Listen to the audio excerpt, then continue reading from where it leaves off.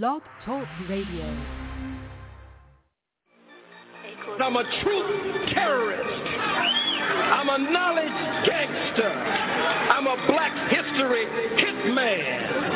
I'm a lie killer, urban gorilla. I gotta be a roughneck. Free the Black Panthers, FCBP, stand for Free the Black Panthers, and fuck the black police. That 13th Amendment, trying to make a slave of me. You can lock my body, can't trap my mind, not forever be free. Okay, free the Black Panthers, FCBP, stand for Free the Black Panthers, and fuck the black police. Feds infiltrated our movement for black leadership roles, but we still heads in the billhead of COINTELPRO. Show, they got me started, lion-hearted, I'm the new Mufasa. And I'm all about Umoja, first in Guzu Saba. Let's bring back the black families, we need our father. Single mama, son and daughter, that's root of the problem. Wise up, we wise up, unity is so powerful. Black banks, black schools, black on, black power moves. You telling lies, you think this shit gon' be televised. Black power, be scared guys that be standing there like they paralyzed. We say fuck the system, cause we above the system. We keep ARs and pistols, shotguns that's worth the crystal, but that's for self-defense. Make sure we have no issues, be sure to leave it at the door if you have it with you. This for them freedom fighters that lost their freedom. Until they freedom, we screaming carpe diem. This for the general, King Khalid Muhammad. We gon' make your day a holiday, I fuck me promise. Free the Black Panthers, FCBP, stand for Free the Black Panthers, and fuck the black police. That 13th Amendment, trying to make a slave of me. You can lock my body, can't trap my mind, not forever be free. Okay, Free the Black Panthers, FCBP, stand for Free the Black Panthers, and fuck the black police. Feds infiltrated our movement for black leadership roles, but we still heads in the billhead of COINTELPRO. RBG, RBG, RBG, RBG, RBG, RBG. My sisters, my brothers, the council, the elders, cause that's really all I need. We suited, we booted, don't do it, you stupid, we head to the armory. Black woman that guard us regardless, my heart just don't fuck with misogyny, bullshit that don't tolerate it. Melanated, so you gotta hate it. Barack upped up another conversation, Trump finna get inaugurated, damn. Unify or die, NBPP.org. First and foremost, the new Black Panther Party, no other Black Panther Party, we are not violent. We are for self-defense and self-determination. The most violent group in this country are the police.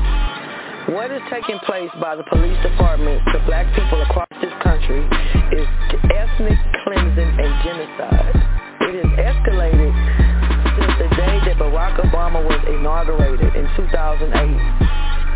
We have a people who are only 13% of the population, yet we make up 80% of the prisons. We have 50% unemployment rate in the black community, and it's actually even more than that because they're not counting our people that are in the prisons. The 13th Amendment says you cannot be made a slave or indentured servant unless you commit a crime. The 14th Amendment forced our people to be subjects of this government. We never had any say in that. We need our own nation.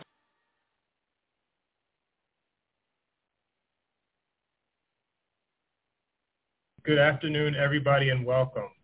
I'm very pleased today to be able to bring this presentation to you all. My name is Akil Roper. I'm a Senior Vice President here at Legal Services of New Jersey, and our program today is Reparations Now.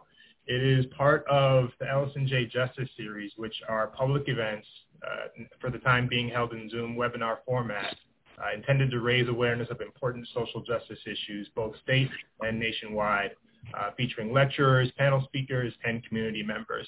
And so I'm also proud to announce today that the Ellison J. Justice Series will hereinafter be named the D. Miller Justice Series in honor of the legacy of our former longtime president and fierce advocate who passed away earlier this year. It was his commitment to equal justice for all and anti-racism that makes this work possible. So today we're joined by Ryan Haygood, President and CEO of the New Jersey Institute for Social Justice, Crystal Crawford, Executive Director of the Western Center on Law and Poverty, Camilla Moore, Chair of the California Reparations Task Force, and Kenya Tyson, Executive Director of the Black Massacre Project and Professor and Assistant Provost of Academic Affairs at the University Curriculum at the New School. They each bring a valued and unique perspective to the reparations conversation, and we're very lucky to have them as presenters today. So we'll hear from each of them, and then we'll have a brief Q&A in our remaining time. And if questions come up during the course of the presentation, if it fits, we'll try to field those as well. First, I wanted to share a few thoughts on reparations in the context of civil legal assistance and the work that we do here at Legal Services. In the words of Dee Miller, Legal Services in New Jersey, and that is the statewide system of legal services in the state, embraces the vision of full access to essential civil legal aid for all economically disadvantaged people who cannot secure a lawyer on their own. Just because you have lesser means doesn't mean that you should be without justice. But we also strive to pursue actions and push for advocacy that will have impact beyond individual parties in specific legal cases, to help rebuild impoverished, deteriorating communities, or to address recurrent problems that otherwise would continue to occur in the lives of low-income people. It's a war against poverty, and the war against poverty includes with it the fight against racism and fighting against discrimination in its various forms in pursuit of economic and social justice. As we reported in our recent Poverty Research Institute report, True Poverty, many of those in poverty are people of color and suffer from disparities in income and wealth, employment, housing, health, and education. And when you look at the various metrics in our society, it's hard not to see this disturbing trends. In our state in New Jersey, Black people comprise about 14% of the total adult population, but nearly 2/3 of the total prison population, or 62%, is Black.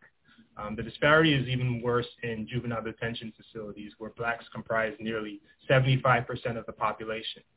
As a result of geographic segregation, schools are also very segregated in New Jersey, and limiting Black and urban communities access to educational resources, and for all students in segregated schools, the ability to have an enriched learning experience through a diverse student population is missed. College also is considered a pathway to advancement, but enrollment rates are substantially lower for Blacks and Latinos than whites nationwide. And we've heard and will hear from the Institute for Social Justice the disturbing data that show the extreme wealth gap between people of color and whites, where the average white individual has 10 times the wealth of the average Black or Latino individual. And those are just a few examples. So if we're interested in exploring the various facets of disproportionality, which rears its ugly head every day in our practice, and get at it at its roots, we have to look at our history, and our history from the introduction of Black people to this country 400 years ago through slavery. 250 years of slavery until emancipation, and then that was followed by another 100 years of inequitable and explicitly racist Jim Crow policies and laws, which restricted housing and employment opportunities, voting, and other civil rights. And while the civil rights movement of the 1960s brought significant legal protections through that long history, and looking at the outcomes right now, Black people are still suffering from the worst of conditions.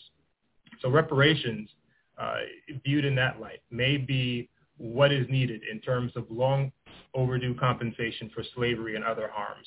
And it may be key in helping correct decades of structural and systemic racism, which leave Black people at a disadvantage across virtually all socioeconomic measures and civil legal outcomes.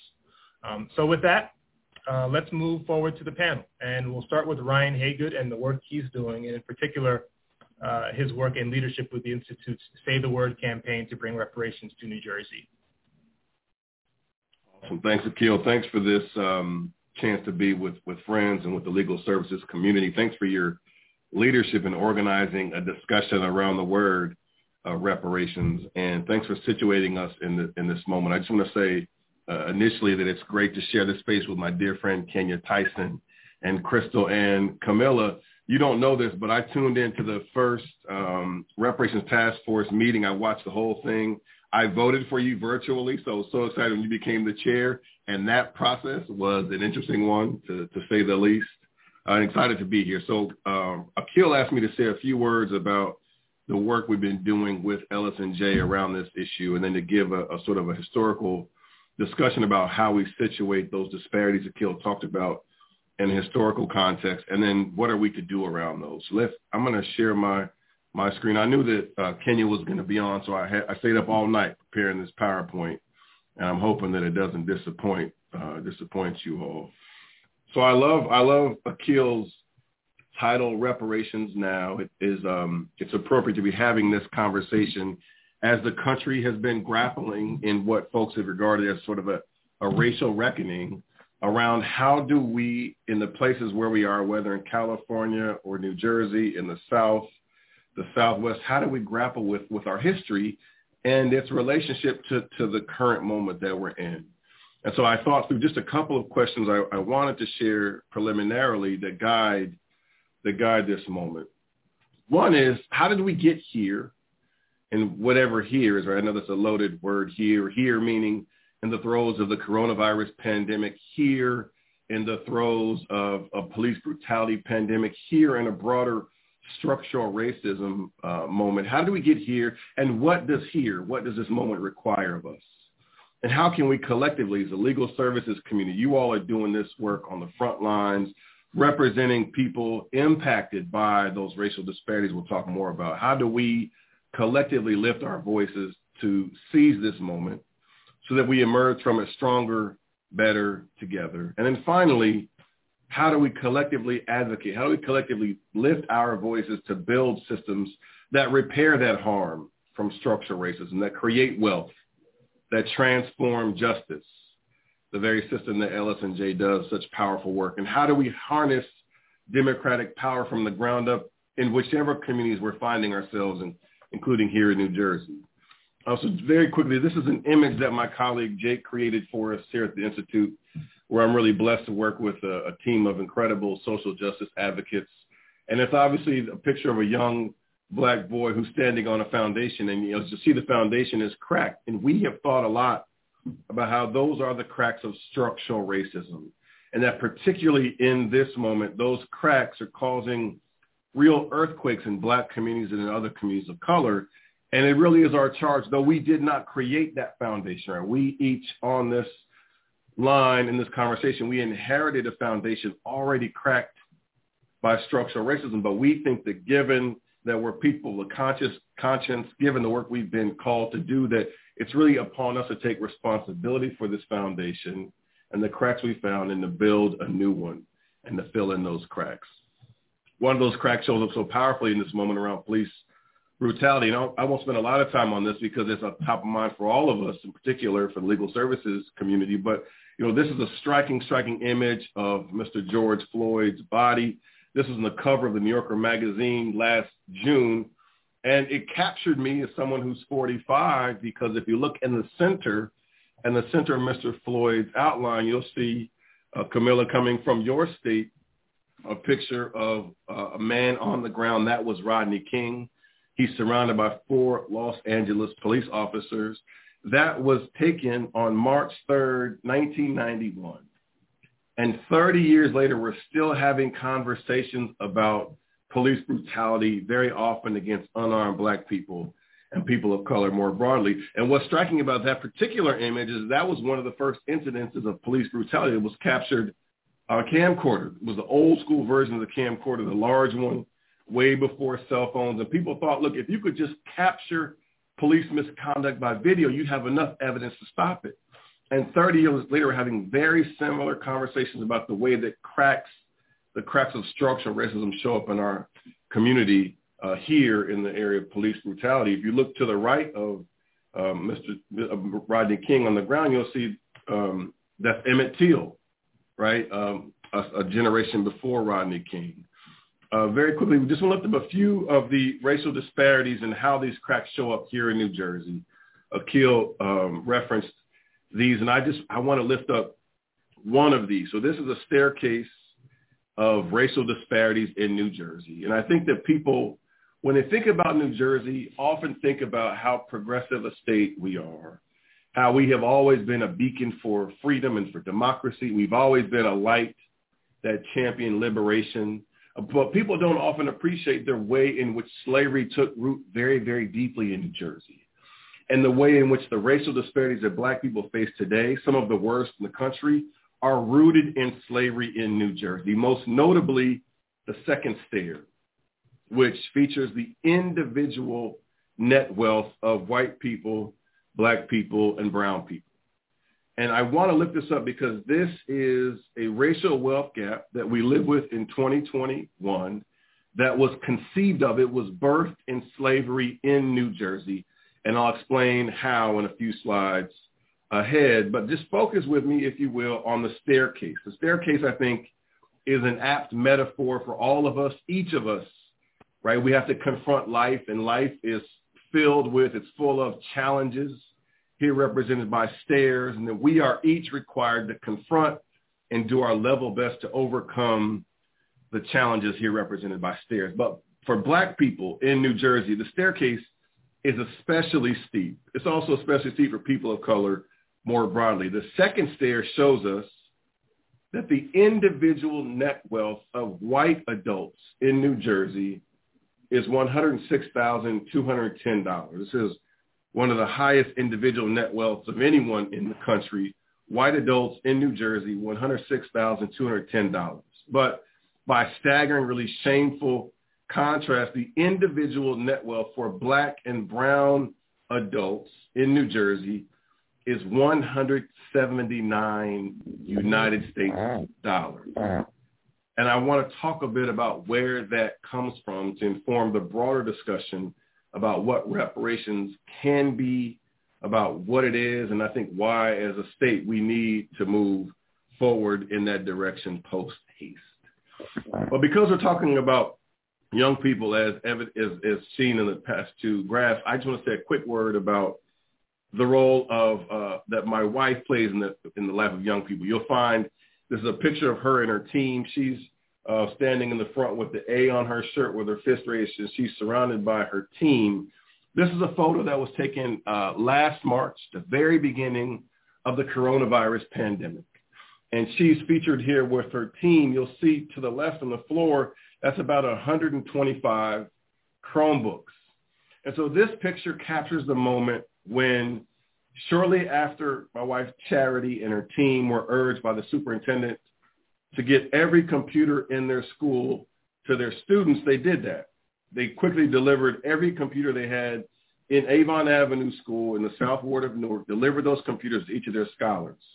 The challenge was, though, that after delivering each computer they had about 125 students short of a laptop. And so in what became a really incredible act of generosity, a gentleman named Michael Rowe, who hosts a show called Returning the Favor, you can find it on Facebook, he learned about Charity and her team's effort to deliver computers, and he gifted Avon Avenue School $25,000, which was enough to purchase 125 computers, which you see on the floor, that Charity and her team quickly delivered to their students. So one incredible act of heroism from Michael Rowe, another incredible act of heroism by Charity and her team, who literally at the beginning of the pandemic put themselves in harm's way to deliver computers to their students so that in the end, every one of the more than 600 kids at Avon Avenue School had in their laps or in front of them a laptop. And these are two of Charity's students. Now, if my wife were here, she would say that there are a lot of things that the naked eye can see here about to put it charitably, suboptimal ways that kids can be learning at home. And she said, you can't miss those in this photo. But what she would also say is, I just want to say a word about the ingenuity of my young scholars here, who, having to learn under less than ideal conditions, thought of ways to nevertheless learn. So in this moment, we learned shortly after kids got laptops that though they had in front of them in their laps or on windowsills that double as desks, as these young boys have here, that they couldn't access those devices because they didn't have internet, right? Early in the pandemic, we learned about this as one of the disparities. So these young boys moved their computers to the windowsill. They were able to borrow Wi-Fi from a neighbor. They fashioned for themselves desks and seats and found whatever nutrition was available. My wife would say that this picture makes a number of things clear, one of which is that there are real limitations to individual acts of heroism, whether it be a gift from Michael Rowe at the national level to buy every kid a computer, whether it be an administrator and her team delivering those computers, whether it be a number of individual or collectively LS&J attorneys doing yo person's work to be real heroes in communities. The truth is that those acts of heroism are not replacements for broken systems. That what we need in our communities to go along with acts of heroism are systems that actually empower our communities. And so I was struck by the picture of those two young boys, and so I offered this tweet a bit ago that said the net wealth for Black people in New Jersey is $179. This is less than the cost of a laptop and a number of other things. I say at the bottom here that New Jersey designed it that way during slavery. Just want to offer a quick word about what I mean here. So my colleague Laura Sullivan and Andrea McChristian, who power our advocacy, authored this report called Erasing New Jersey's Red Lines. And the premise in the report is that from our founding as a colony, New Jersey created a racially exclusive system for distributing property. And that racially exclusive system for distributing property has led to that stark racial wealth gap that we just discussed that exists today. That when we were founded as a colony, New Jersey provided each English white settling family with 150 acres of land. And New Jersey as a colony provided an additional 60 acres of land for each enslaved Black person who worked on that land. So as a colony, New Jersey incentivized not only slavery, but the enslavement of Black people by giving free acreage for each enslaved Black person who worked on that land. By the 1800s, more than 2/3 of all enslaved Black people in the North were held captive right here in New Jersey. Now, I have offered this slide a number of times, and I can see folks' faces, right, that folks have real issues with this actual piece of history. That was a part not only of New Jersey's history, but as I'll explain more, it's a part of it's a part of who we are in 2021. And after becoming the last northern state to end formal slavery, New Jersey developed its own form of sharecropping. Here we called it cottaging, but it was synonymous with sharecropping, same practice. Now, this is an important slide because all the time I get questions from folks that say something like, well, Ryan, like slavery was like way back then. Like we weren't alive, you weren't alive, your grandparents weren't alive, your great-grandparents, you can't go too far back here, right? Folks just weren't alive. So how are you talking about racial wealth gap in 2021 when slavery was like way back then? And I talk about it in this way, that there was slavery, right? Formal slavery, deeply entrenched slavery, legal slavery in New Jersey. And when it ended, it gave way to a new form of slavery, which we called cottaging. After cottaging ended, that gave rise to a number of policies and practices that continued to entrench, perpetuate slavery, restrictive covenants, then the denial of home ownership opportunities through the GI Bill for returning Black World War II veterans, fewer than 100 in New Jersey and New York alone, then through Jim Crow segregation in New Jersey, then on to redlining, then on to exclusionary zoning policies, then to predatory lending practices. This is a direct line from slavery in New Jersey to today's racial wealth gap. It's an unbroken line. And so you can trace our racial wealth gap today in 2021 directly back to slavery. So the way forward, I just want to say a few words before I turn back to Akil.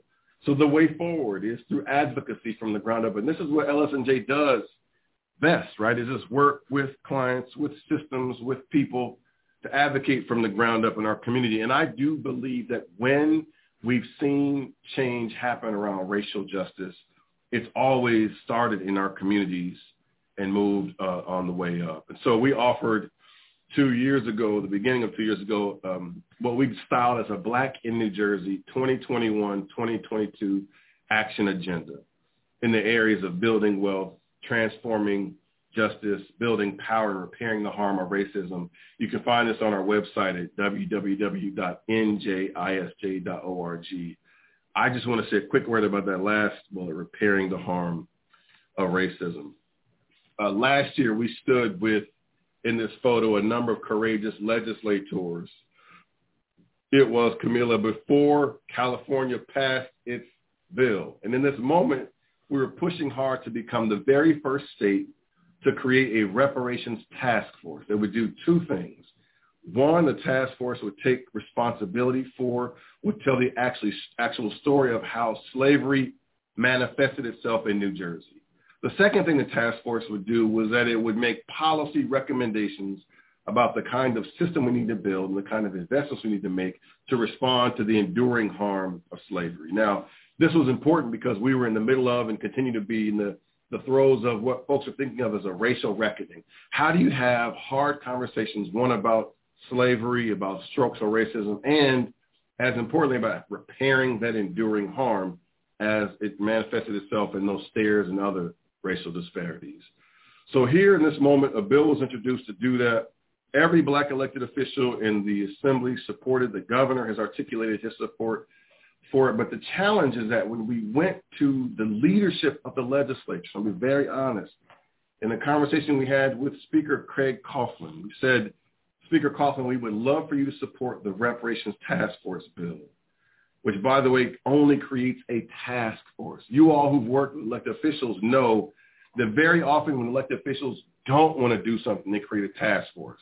The task force meets, it issues a report. Report often sits somewhere like that, right? We wanted to really be a state that would lead the way in having a thoughtful conversation about race, about racism, the enduring harm of slavery, and then use the policy proposals to actually begin to repair that harm. So in the meeting with Speaker Craig Coughlin, he said, look, Ryan, I would support the task force today if you would just call it something else. Like, why do you have to use the word reparations? That word, it unsettles people. It makes people uncomfortable. If you call it an equity task force or a racial wealth gap task force or a home ownership task force, I support it. But the reparations, that's not a word. That's not a word I'm comfortable saying. Now, this is important in New Jersey because in this year, in November, there's an election for every seat in the legislature, and the governor's running for re-election. And if you can't muster the courage in an election year to say the word reparations, it's hard to imagine when you could find it. So New Jersey did this very interesting thing. We're pushing for a reparations task force. New Jersey, how about this? Not ready for the reparations task force, but how about if we give you Juneteenth as an official state holiday? Now, I know I'm running a long time here, Akil, so I just want to unpack this very, very quickly, right? Because this is an important symbolic first step, right? I think folks know what Juneteenth is. If you don't, just Google it. You'll find very quickly what Juneteenth is. But Juneteenth, at its root, is the celebration of freedom. And it's a celebration of the day 2.5 years after enslaved black folks were actually told they were free, that they learned they were free in Galveston, Texas. And communities across the country each year celebrate Juneteenth, right? Celebration of freedom. Historically, though, New Jersey rejected the Emancipation Proclamation, right? So if it was up to New Jersey, we wouldn't have a basis to celebrate Juneteenth because we rejected it. We also rejected the 13th and 14th and 15th Amendments. We were not actually a state historically that was a beacon for democracy. We were an example of how you oppress black people. So if you, as we have, celebrate Juneteenth, before you deal with the underlying reality that we rejected Juneteenth, you celebrate too soon. And this is one of the challenges of symbolism only. We see it a lot. We've seen cities and counties and other states paint Black Lives Matter on the streets, right? We've seen the toppling of statues. We've seen celebration of Juneteenth. I'm not diminishing those symbolic celebrations, but there is a danger if you do symbolism only. You celebrate too soon. But the fact is that New Jersey celebrated Juneteenth for the first time as a state holiday back in June. So we decided, you know what? We're going to take that holiday and try to do something substantive. So on that day, we launched a campaign channeling Speaker Craig Coughlin, who was reluctant to say the word. We launched a campaign on Juneteenth called Say the Word, Reparations this Juneteenth. And we had a march and a rally. More than 500 people joined us as part of this effort, again, to say the word reparations. The thinking is, look, if we just say the word enough times, it won't sting as much. You'll actually be comfortable dealing with what the word means. So say the word reparations. I almost feel like we should together just say the word reparations together. Speaker Craig Coughlin, say the word reparations. Senate President Steve Sweeney, say the word reparations. Governor Phil Murphy, say the word reparations. The reason this bill hasn't yet moved in New Jersey, this is a real function of race, just totally honest, is that 3 white men have been reluctant to move the bill. I mean, that's a painful reality of race that we're all on the line. We're mostly lawyers. We know how data drives cases. We know what case law is. It's not that we don't have facts, figures, or data. It's just there's not the political will to get 3 white men, not only to say the word, but to champion the creation of a task force. And that is going to be the charge I give to you in a few slides. But on that day, plenty of folks are saying the word. More than 500. A diverse coalition of faith leaders, local partners, the Newark NAACP. I think I saw Rick Robinson on the line here earlier. He represented, along with a number of other partners, to come out on that day on Juneteenth to use the energy of the day to say the word for reparations. And this was a rally at City Hall where the march culminated with our federally elected congresswomen, Congress representatives, Bonnie Watson Coleman and Donald Payne here, and our lieutenant governor, first black lieutenant governor in New Jersey, who said this, that this conversation has to be about reparations. And here's the action. So I mentioned every seat is up in the New Jersey legislature this year, 120 seats, Senate, the Assembly, governors are in for re-election. So you can go to 400yearsnj.org to urge your elected officials to say the word to move this legislation, or withhold. I would urge you to withhold your vote if they're not supportive of it. With our collective advocacy, I promise you it'll move. Without it, it won't, right? And my final slide it comes to us from Amanda Gorman. You all saw her, incredible poet, on President Biden's inauguration day, where she said, while we have our eyes on the future, history has its eyes on us. And I love that because I think we're in this moment where both the future and the history that we've inherited, they look to us to ask us, what are we going to do to repair harm? And I will say passing a New Jersey reparations task force is something that we have to do. Thank you so much.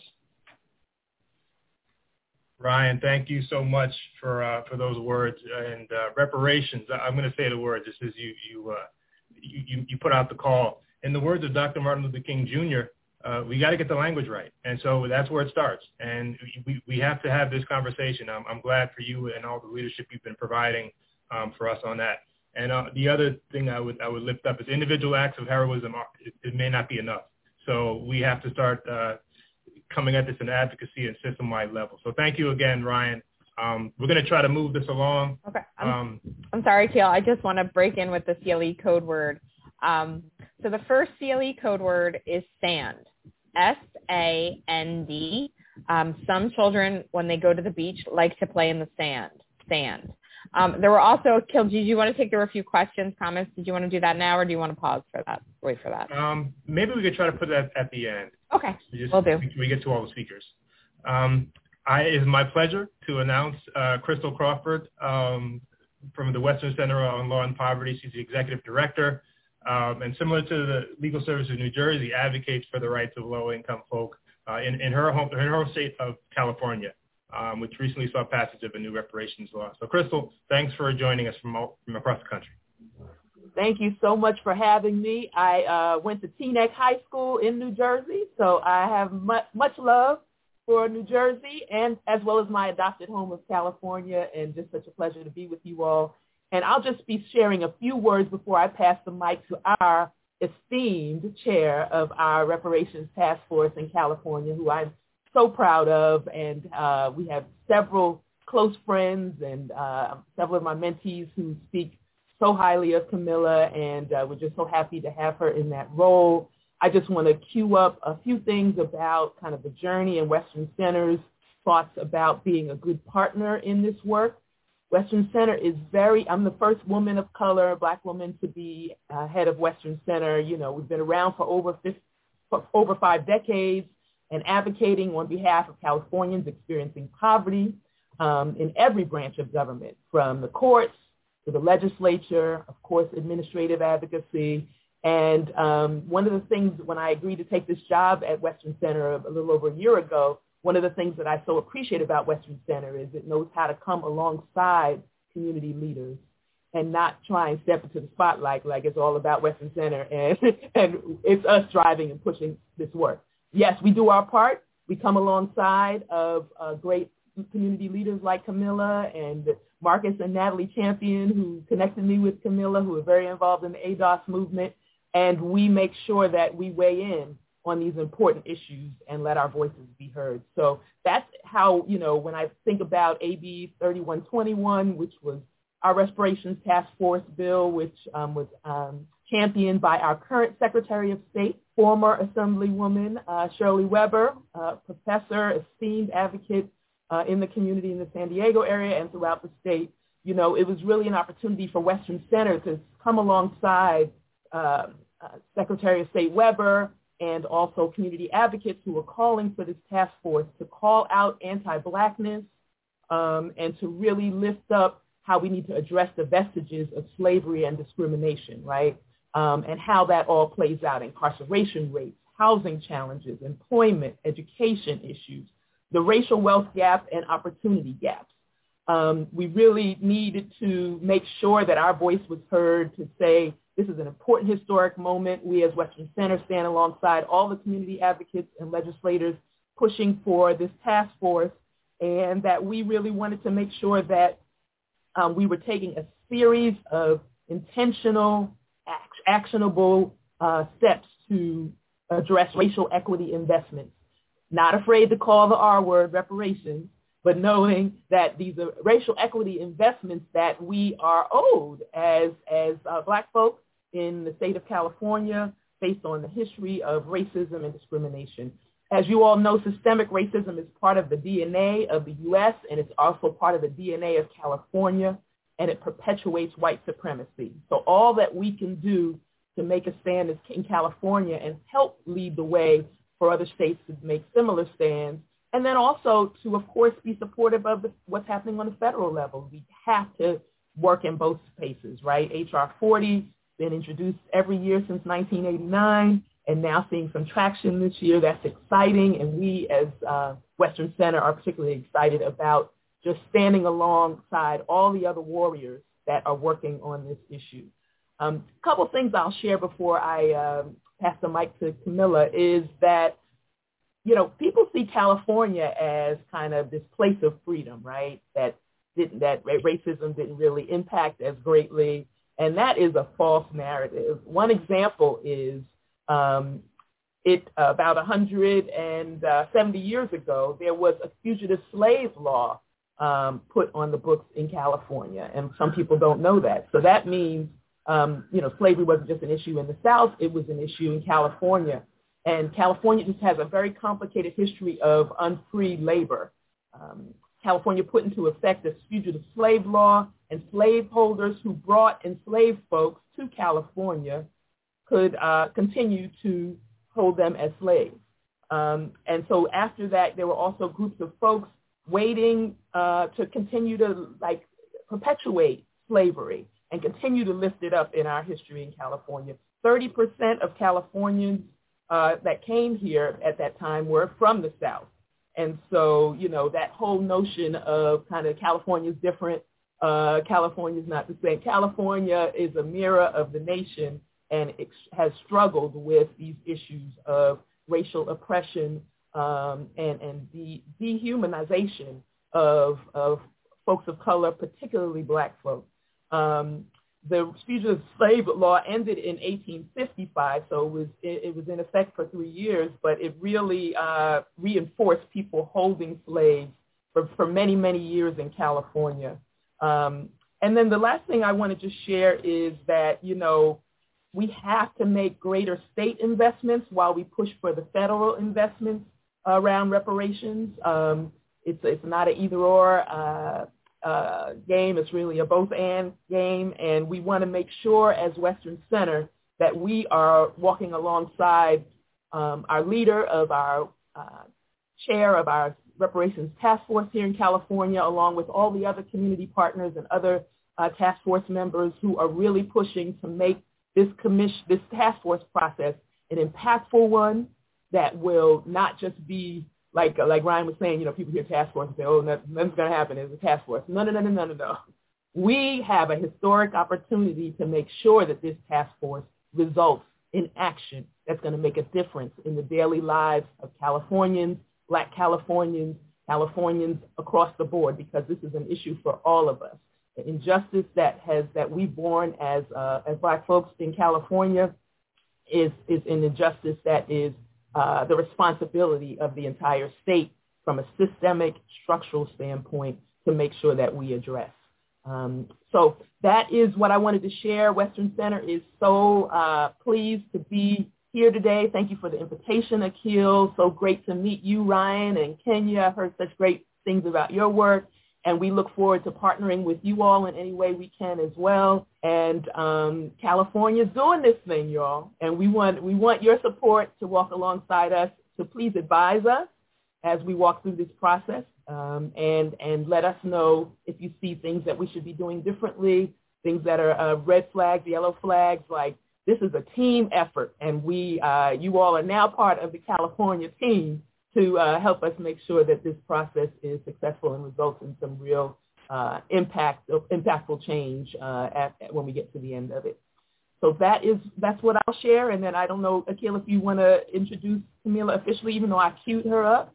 So proud of our commission, our task force chair.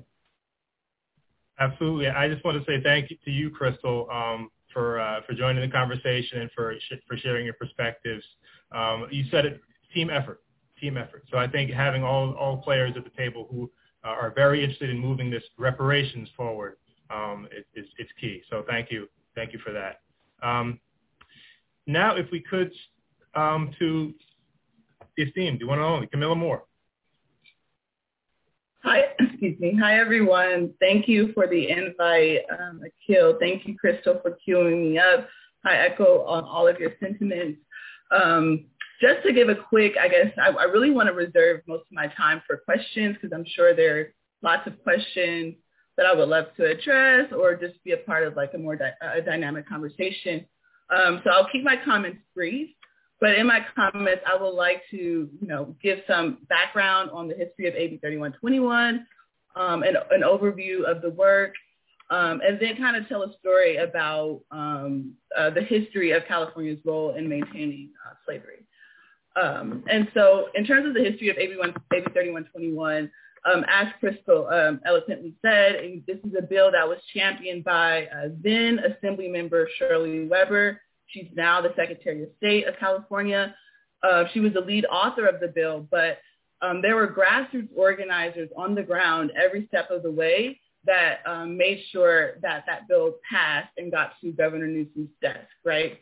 So those grassroots organizers are some of the names that Crystal even mentioned, right? You have Natalie Champion, Marcus Champion, Chad Brown, Tiffany Quarles from NAASD and CJEC. These are, local and state level grassroots organizations in California that worked alongside with Assembly Member Shirley Weber to ensure the bill passed, right? And so something that's unique about AB 3121, most of the language is modeled after the HR 40, which is the federal legislation on reparations, right? But there are two key distinctions that, these grassroots organizers that I mentioned help to implement into the bill.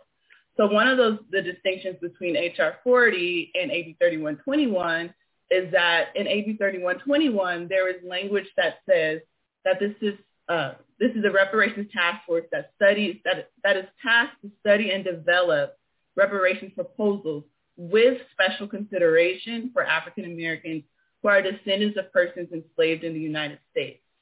So in the HR 40 bill, it's just reparations task force to study and develop proposals for African Americans. But in AB 3121, you have that special consideration language for descendants of persons enslaved in the United States. So it's making a bit of a distinction that, we can maybe talk about later. But I would encourage folks to kind of look through that, because there's a conversation around that right now. And then the second distinction, it's not necessarily a distinction, but it's something to highlight. In AB 3121, there is a provision in the bill that states that whatever comes out of the California Task Force in terms of recommendations or proposals, it is not to supersede or preempt any federal responsibility. So basically, there's a provision in the AB 3121 state bill that says the federal government should not be off the hook in the event that, the state comes up with and develops reparations proposals for African Americans, because that's really important, because although this is a state reparations task force and mandate, the task force is sending out a message that the federal government is primarily responsible for the institution of slavery in this country and should be held responsible on the federal level, and should give our reparations to Black Americans on that precept. So I just wanted to kind of give a procedural type of overview, technical overview of the significance of this state bill in particular. So just in general, it's a 2-year process. We're also publishing a 2-part report. So the first part of the report will be released early May of 2022. And then the second or the final part of the report will be released the following year. And so alongside with our 2-part report, we're going to have a series of hearings throughout these 2 years that covers not only the history of slavery and discrimination against Black Americans in the state of California, but in the United States as well. We're really trying to be as comprehensive as possible. We're going to bring in experts from various different fields. So for instance, our first real substantive hearing actually is scheduled for September 23rd and September 24th, so in a few weeks. And the topic for those 2 days will be covering the transatlantic slave trade, the institution of slavery, and the impetus and implications of the Great Migration. At the end of this of my presentation, I will send out some links in the chat, because we're actually posting our agenda for the September 23rd and 24th hearing today. If you look at the bill, AB 3121, the California Department of Justice is tasked with providing a 9-member task force with legal, administrative, and technical assistance. So we're really relying kind of on the DOJ to send out the materials in a timely manner and things like that. So I can give out that information and say the DOJ is planning on sending out our agenda today. So I will definitely send out some links to that later in my presentation.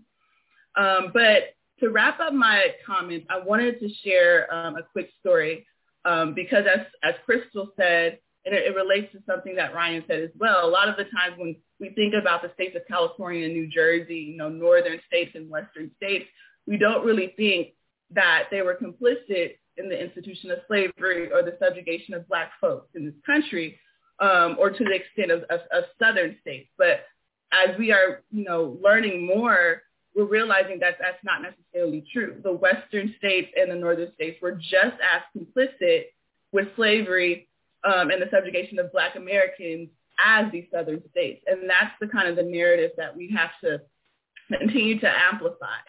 And so, for instance, the ACLU of Northern California, they have done some amazing, amazing work. They've actually created a podcast that is called Gold Chains.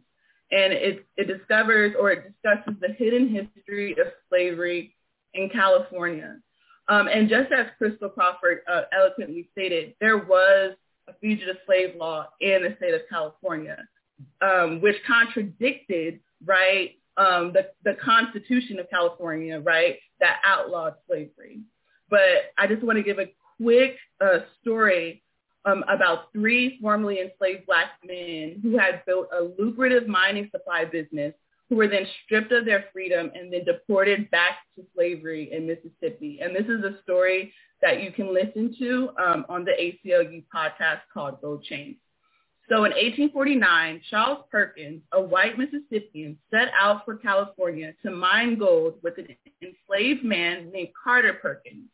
They were soon joined by 2 other male slaves from the Perkins plantation, Robert Perkins and Sandy Jones, who had been forced to migrate west, leaving their wives and their children behind.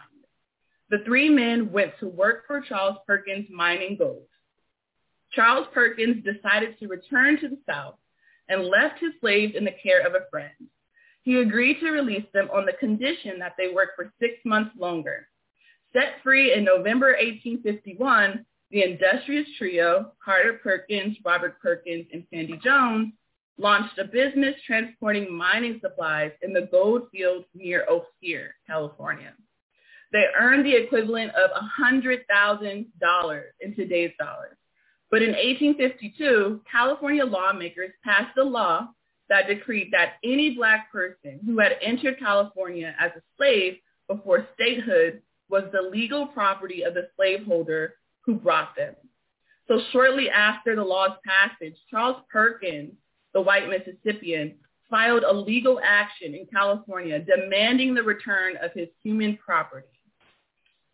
He wrote to a cousin who contacted the Placer County Sheriff, whose men seized Carter Perkins, Robert Perkins, and Sandy Jones from their cabin in a midnight raid. A justice of the peace ordered the men deported to Mississippi. The Black community mobilized. They raised funds to fight for the men's release. They hired Cornelius Cole, a prominent anti-slavery attorney, who argued before the state Supreme Court that since California's Constitution banned slavery, the fugitive slave law was unconstitutional. However, pro-slavery justices dominated the court and ordered the men deported. They were quickly forced onto a steamboat with Charles Perkins' representatives. One unconfirmed news report claimed they escaped from captors while the ship was docked in Panama, but their fate is unknown. So that's just one story. I really wanted to illustrate and give a real life example and name names, of our ancestors, and implicate the role of California in this tragic and peculiar institution of slavery.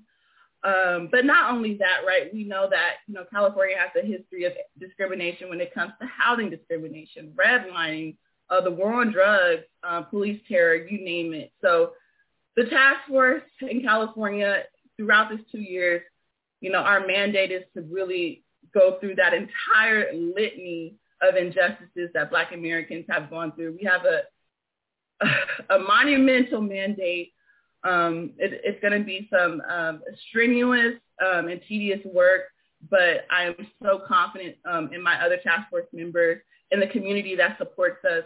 And I am so happy to be here and to share any information that I can to ensure that, this task force can be replicated throughout the country because it's needed.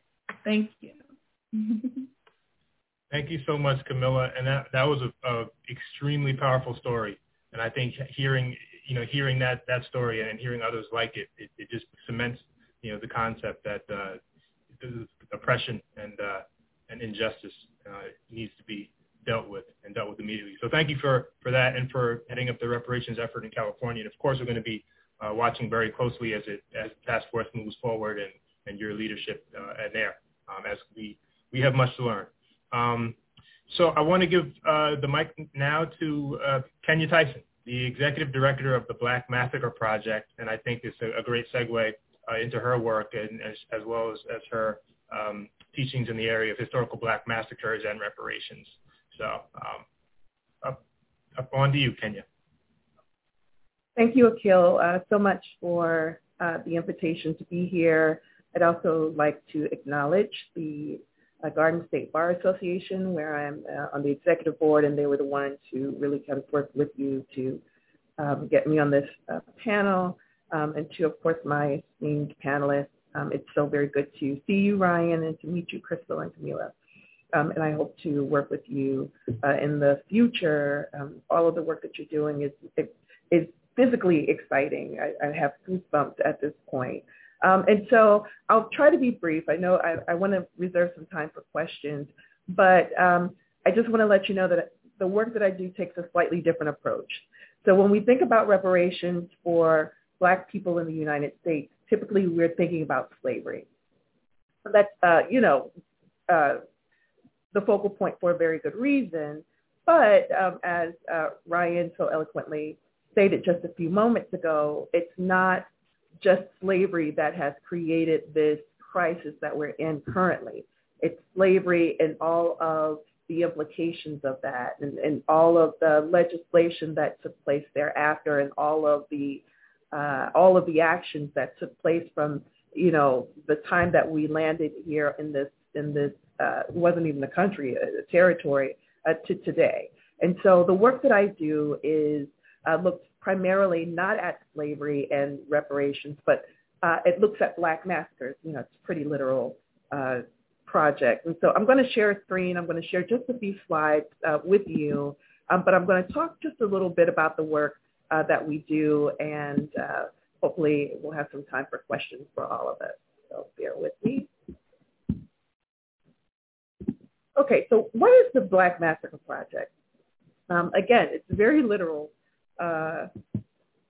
So the Black Massacre Project is an independent public research project and a social justice initiative that explores historical race massacres perpetrated against communities here in the United States.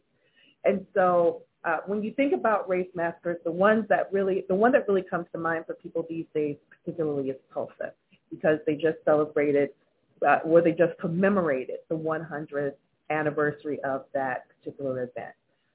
And I also grew up in a town that was the home of a Black massacre as well. I'm a native of Wilmington, North Carolina.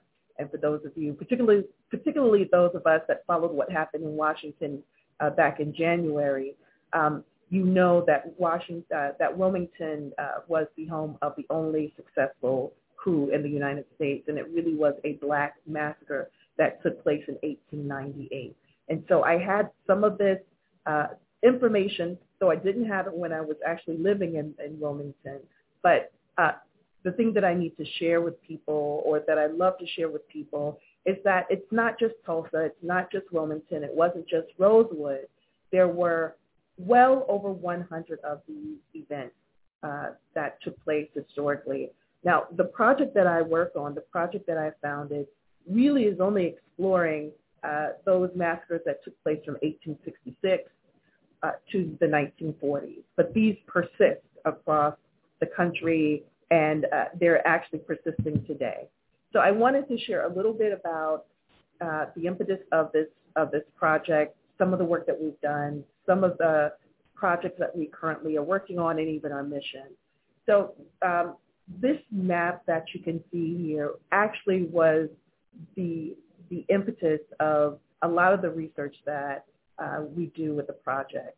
So I've been also an attorney, of course, but moved into higher ed many, many years ago, looking at issues of race and crime, and even specifically at the role of the government in terms of crimes committed against its citizens. And so I've been teaching in this area, and again, because I've grown up in a place where this has happened, had some knowledge, but I've stumbled upon this map at some point a few years ago and took it upon myself to start this research project. And all of the cities that you see here on the left, or maybe on the right, I'm not sure how it's justified here.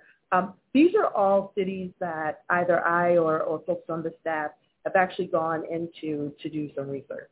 And so what struck me, not only for in my own experience, but people who lived in these cities, like pick any city on this list, probably with the exception of Tulsa or Rosewood.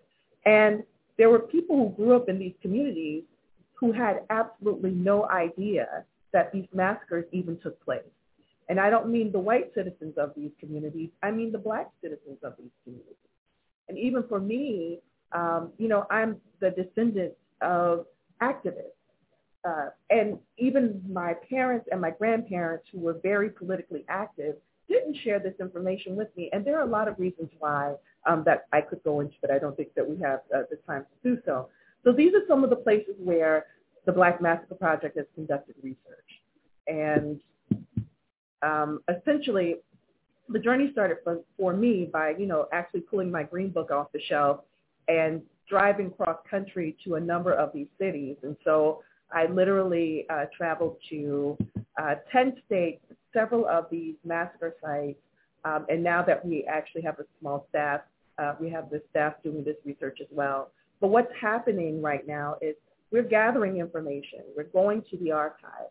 We're interviewing the descendants or the survivors, because some of the survivors of these events, they're still with us today. And to the earlier point that everyone thinks that this happened a million years ago or 100 years ago or 200 years ago, there are living survivors of these Black massacres that were committed within communities of color across the United States.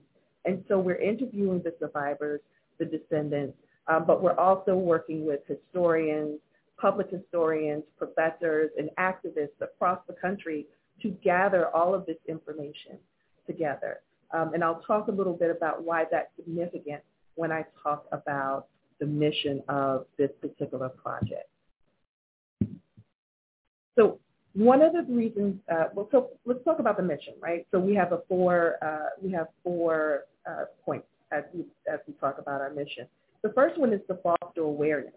We need people to know that these things took place, right? And so sometimes people ask me, well, this is violence porn. Why are you doing this? Why are you dredging up these memories, or why are you dredging up these events? And so even when we think about Tulsa, when I initially talked about that, I said we celebrated it, and then I pulled that back and I said commemorated it.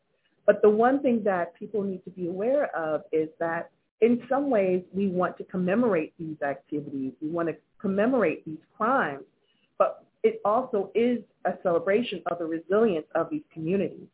And so there were so many of these Black massacres that took place during the Reconstruction period, and even beyond. But part of the reason that these Black massacres took place is they were a direct response to the mobility of formerly enslaved people across this country. And so as, the Freedmen's Act legislation took place, the 13th, 14th, 15th Amendments, and the other legislation that was implemented across the country, and people who were formerly enslaved, and even the freedmen started to acquire land. They started to pool their resources. They started to build unions and universities and hospitals and really get politically active. White supremacists and whites in southern states, and even in some of the northern and western states, as Crystal and Camila have so rightly pointed out, we're not happy with that breakneck progress, right? Because when we talk about Reconstruction, we really aren't talking about a lot of time.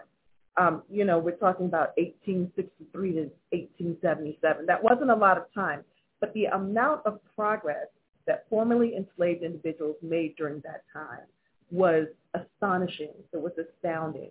And so much of what happened with these Black massacres was a direct response to political power. We know that during the Reconstruction era, we had over 2,000 Black folks who were in political office or held some type of government post. And within that 2,000, 600 of them were in state government. And even in my hometown of Wilmington, North Carolina, we had people, Black people in local, state, and federal government at that time. And so this was an effort to quash that political power. It was an effort to destabilize the economic progress that had been made, the educational progress that had been made. And so while we're telling the stories and making this information available to people, we aren't doing it for the purposes of saying, look at all of these terrible things that happened. We're also saying, look at these wonderful things that we were able to accomplish. And the massacre that followed was the consequence of that. But even when you're looking at the consequences of that, for instance, a lot of people are not aware that even with one of the most mainstream massacres like Tulsa, Oklahoma, Tulsa was destroyed, or the Greenwood community was destroyed. But what many people don't know is that the community members built it back, right? And then it was destroyed again by the government. And so those are the things that we want to convey. We want to make sure that people know that these events took place, but we also want them to be familiar with the brilliance and the resilience of the communities that built themselves up post-slavery and even during slavery. So we want to unearth that information, and we also want to make it widely accessible to the public. And so I'll talk about some of the ways that we're trying to make this information accessible to the public in just a moment. We also, as a part of this project, want to look at the implications of these massacres, right? What were the legal implications, cultural, socioeconomic, political? We even look at the trauma, and we have partners that are looking at the collective trauma of the individuals that live in these communities. And so what we're trying to do is identify what those specific harms were, what the implications were of the massacres, and of course they called them at the time race riots, but that took place during these historical periods. And so that's one thing that we're looking at, and how that kind of feeds into the work that you all are doing on the panel is we're looking at restorative practices. So we're trying to identify and promote these restorative practices. We don't want to just tell the stories and walk away. We want to tell the stories of what happened in these communities and partner with other organizations to figure out ways that we can restore what these communities lost. And one of the ways that we do that is, of course, through reparations. It's not the only way. And we're looking at a variety of different ways that we can build up these communities, again, whether it's doing trauma work, whether it's providing resources for banking, land acquisition, education, all of these things. And we have some really great partners that we're working with. But we're also looking at reparations. And we're looking at it in a slightly different way, right? Because again, we're not talking about something that technically ended in 1865 or 1866. We're talking about events that my mother and certainly my grandmother could have witnessed. And so from a legal perspective, there's some different implications here. One thing that I thought was very interesting about what you were saying earlier, Ryan, is, this concept of saying the word reparations and how that's powerful and how that will open the doors in terms of, movement in this particular, on this particular issue. Now, when you think about these Black massacres and those that have been compensated, or reparations for those massacres that have been compensated, there aren't very many, obviously. But what I think is pretty ironic is that Rosewood, Florida, many people are familiar with Rosewood. It's probably and it took place in Florida. So they did receive some reparations, right? What they received was $3 million for the survivors. This was, many years ago, and scholarships for the descendants. And so the survivors got $3 million. They had a fund in Florida for the survivors, and each of those survivors got a college scholarship of $6,100. So that's, and there's another massacre in Florida in Ocoee, and currently, as we speak, the Florida legislature is pulling together some reparations, and I'm using air quotes if you can't see me, for that particular group as well in the form of scholarships. But the thing that's very ironic about both of these cases is that they refuse to call them reparations, right? No one wants to use the word reparations, that they aren't getting through. The legislature wasn't getting through when they were calling it reparations. Now, I'm not suggesting that we not call it reparations, because the amounts that have been provided for these descendants and survivors have been nominal. I mean, $3 million. Just think about everything that was destroyed, the lives that were lost, the property that was lost, the banking, and all of the financial implications. And they got $3 million, which is not very much money for what happened. And so we're looking at reparations in a different way. But one of the things that we're trying to do as it relates to reparations for the Black massacres is we see ourselves as a convener. And so what we're trying to do is we're trying to connect the archivists, the people who know where the information is, the people who have this information with the legal community. We're also trying to connect them with our legislators, and are activists. And so what we do know is if we're going to make a case for any of these reparations, whether it's a legal case or a case with our legislature, that we have to have the evidence. We have to have the documentation. And what we're doing is working with a group of archivists who are training communities and families on how to preserve this information. One of the things that we've done is we've relied upon the oral tradition to maintain a lot of this information, particularly because we didn't want to talk about it. And so what we're doing is kind of circling back around and aggregating all of this information, and we're putting it in one central location. And I will say just another thing as it relates to that, and we can move on. But so one of the big projects that we have going is something called a digital compendium. So I talked about over 100 massacres during this time period. And what we're doing is we're pulling resources together for each of these massacres. And they're in the form of documents within archives, in the form of videos, any types of artifacts, and other accounts of individuals who have either witnessed or experienced these events. We're even pulling together music and other types of art that reflect these particular events as well. And so we're putting them in a huge digital compendium that anyone will be able to access. And so it's a way for you to get all of this information, but also to look at trends as well. And so we know, for instance, the Red Summer of 1919, there were, across, 1919, there were about 60 of these massacres. But even if you look at, the spring to the end of the year, there were quite a few, and just looking at those trends and what was happening in those areas. And so that's something that we're doing in one of our bigger projects. The other thing we're doing is we're putting together a reparations conference that, again, looks exclusively at the massacres, not at slavery per se, and connecting our historians, our academics, with lawyers and legislators so that we can collectively come up with some strategies and approaches that will serve these communities. And then we do a lot of events and outreach as well. Right now I'm teaching a course at the New School on this particular topic, but we also, as I mentioned, do workshops. We're working on our first set of walking tours in Louisiana next year.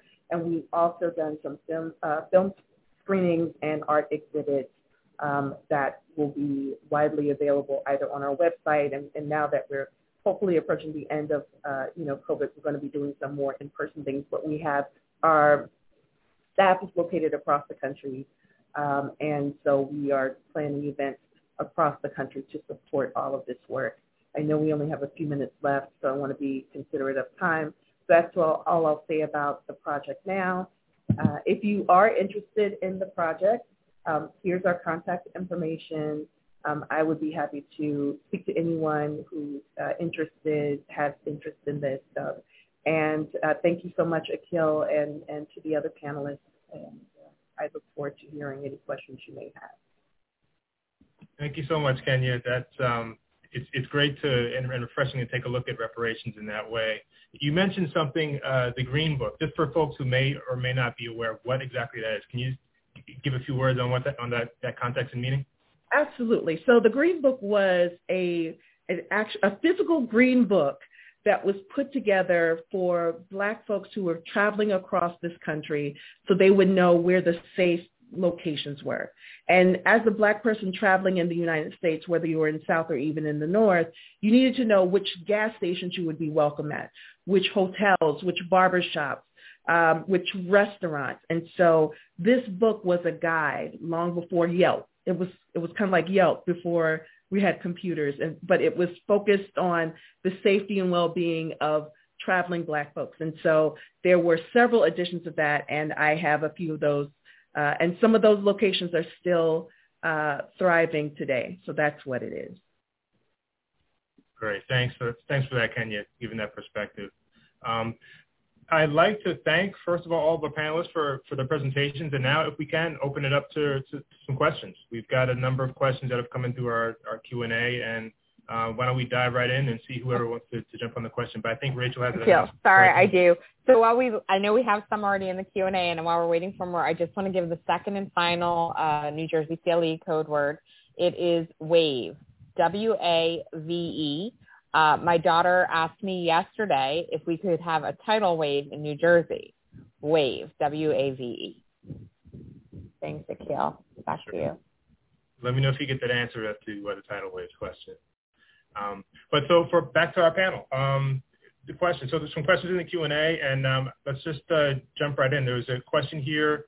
I'm wondering if anyone can speak to how reparations have been accomplished in other countries, Germany and or others, and following that, those models here in the U.S., how that can be accomplished.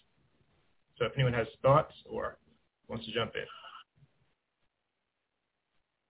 I guess I could touch on that. So yeah, I studied international law, and I wrote a thesis on reparatory justice for the transatlantic slave trade, the institution of slavery, under international law standards. And so I've done some type of like comparative analytical work between like reparations programs throughout different countries, things like that. So for instance, the country of Germany, they have paid reparations to survivors of the Holocaust, and important distinction in certain terms to descendants of those Holocaust survivors. So not necessarily to direct victims of the Holocaust, but to their descendants. And that was specially negotiated by particular entities and organizations. You have, the United Kingdom, who paid out reparations to Kenyans that were victimized by the Mau Mau Rebellion. You have, those are like the major two that I would kind of highlight. The Caribbean, through CARICOM, has tried to hold their former colonizers responsible, like the UK, the Netherlands, Spain, accountable for reparations. They're still kind of struggling for that. But those three countries that I mentioned, or those three instances that I mentioned, are some of the major examples in terms of international law, where victims of racial injustice or violence have been compensated. So in the cases of Germany with the Holocaust, UK and Kenya with the Mau Mau Rebellion, and Caribbean and their former colonizers. And also notably, South Africa has aimed to, they gave out $3,900 to victims of apartheid crimes in 2003. But that was not even enough, right, to cover the large majority of Blacks in South Africa who were victims of the apartheid. It only covered, I think, no more than 30,000 people. Can I just weigh in there? So appreciate Camilla's point. I would just add to it. It's important. I think it's important to do two things as part of this conversation to concretize all that has been heard. One is to be really clear about what we're trying to repair, right? So we're trying to repair the enduring harm from slavery. So I am really fortunate, as I mentioned, to lead an organization of some incredible racial and social justice advocates, most of whom are lawyers. And we do policy work. So work around $15 minimum wage, work around building into policing a system of accountability that we've never had. All like those things are important, but those are not necessarily reparations, right? Reparations is a specific response to harm that has flown from slavery that we continue to live with. And so to make that very concrete, in New Jersey, right, we don't suffer in New Jersey from models about how to do it. To Camilla's point, other countries have done it. Other cities are moving in a direction to begin.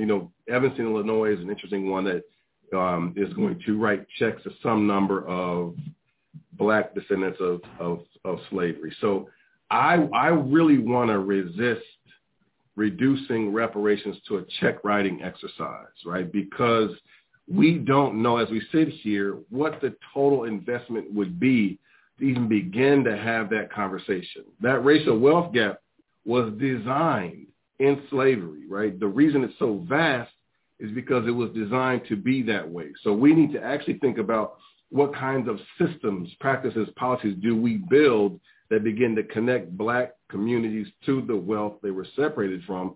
And you can't do that just off the top of the head. That's why, to Camilla's point, I think the task force is the very best way to assemble the most thoughtful people, including historians, sociologists, economists, like a number of folks. If you litigated a race-based case, you would know that that's one of the most complex issues, and so to accompany the complex issues, you have experts who speak to each one. But in New Jersey, the reason the bill hasn't moved is not because we don't know what to do. We have just not mustered the political courage to do it. And the reason we haven't mustered the political courage to do it is because we haven't had enough constituents. On this line are 200 people. Shout out to LS&J for assembling 200 folks on a Monday afternoon to have a Zoom conversation about reparations. But it would be a shame to leave this conversation and not be clear about what to do next. So I want to make that point. So it's easy. Every seat is up in New Jersey. All we're asking for is a reparations task force. It hasn't moved because constituents haven't been encouraging their elected officials, I use that word charitably, to move legislation in an election year. 400 years, NJ.org is an easy tool. And if you live in Coughlin's district, in Sweeney's district, or whoever's district you live in, ask your elected officials at the state level, do they support, will they champion, will they support this bill? It's easy. Like, that's a concrete, because we can have a lot of conversations way out there about how you do it, whether you do it, when you do it. But the truth is, it won't move unless we concretize our individual and collective advocacy. 400 years, NJ.org is a way to do that. Because I think in these conversations, it's easy to think about them purely as academic ones. Well, how will you do it? What other countries have done it? Is it possible? All of that is the province of the task force, right? The reason that the task force is so important is because this conversation is both enduring and expansive. And until we have a place to have it, we won't actually have it. So I don't want to miss that. 400 years, NJ.org. Every elected official is up for re-election. They shouldn't be vote. You shouldn't vote for them if they don't at least support this legislation, among other things. Thanks, Ryan. That's a call to action. It's a call to action. But I did want to just take a pivot back into some of the broader question, and that is, and Camilla touched on this a little bit when she talked about the focus of the task force versus the federal legislation. In terms of direct descendants, what is required, or what do you think should be required within the universe of reparations? I mean, I can see it as Black communities, but does it need to be narrowly tailored to direct descendants, or what about those who have come here since slavery and still experience some of the hardships and the oppression? Just if any of the speakers had thoughts on that. Well, I'll just speak up. Obviously the work that we're doing is a little different and, can be traced back to really specific populations of people. But I really think in some ways it just kind of depends on the harm, right? Because again, this goes back to a specific harm. And there were freedmen, to your point, Camilla, when you talked about the distinction with the California legislation, there were freedmen who experienced harm, maybe not the exact same harm as those who were enslaved, but if you can tie it back to the specific type of harm, that I think will determine the population of people who should be entitled to the reparations. I would say I agree with Kenny. I think a harm-based model in determining eligibility is important. And I will say that eligibility is a topic that will be discussed in detail, not only in our hearings, the public hearings, but in the written report. It'll be in the second part of the written report. So, this is a discussion that the 9 task force members will have to have in public in terms of how we see, eligibility for reparations and how that could look like in the state of California. But I will maybe amplify a book called From Here to Equality, Reparations for Black Americans in the 21st Century. It was written by William A. Darity and Kirsten Mullen, his partner. And it's a phenomenal book. And in that book, they have a section on eligibility for reparations for Black Americans on the federal level. And they provide a two-part test or a two-prong test. So the first prong would be that you have identified yourself as Black or African American on government or record for the past 10 years. And then the second prong is that you have at least one, I believe, parent or grandparent or descendant of chattel slavery. So that's a potential kind of eligibility test that I could provide to kind of concretize some of the conversations around this issue in the reparations space. I would just add there's a really good book called Repair, written by Catherine Franke. She's a law professor at Columbia. And to Camilla's point, it talks about some of the reinvestments in Black communities. There's also a recommendation she makes around an intergenerational tax on wealth to discourage unjust enrichment.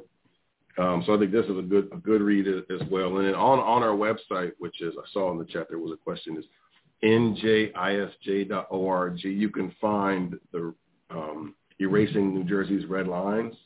And there's a discussion of the history I shared, but also some policy recommendations about how to fill in the cracks of racism in our foundation, including the reparations task force, but also some housing policy. There was another question about housing. Yes, so the racial wealth gap, the primary driver of the racial wealth gap is homeownership, right? Yeah, I'm sitting in Newark, right, where our office is based, where I live.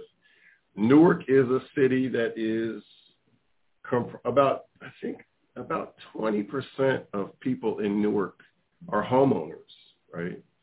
And if home ownership is the primary driver of wealth, and 80% of the people in the city don't own their homes, how do you, right, that too is a function of slavery, but how do you build wealth where home ownership is so elusive? And then the other layer is, and when you own your home in Newark, it's not valued at its worth.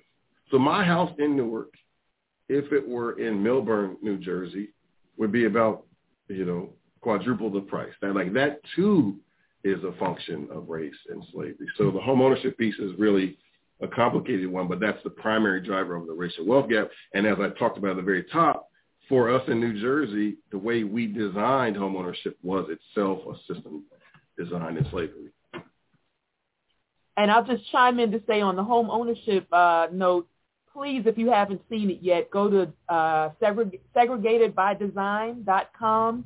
Got a 15-minute animated video that is beyond powerful, breaking down how housing was used to basically further, the economic divide, and it's just extremely powerful. We used it this summer at our college reunion to launch a social justice discussion amongst some folks who might not be as vigorous advocates for this, and it really was very compelling and helped folks kind of have that aha moment of, oh, shoot, look how far back this goes and how designed this system of oppression was beyond beyond slavery.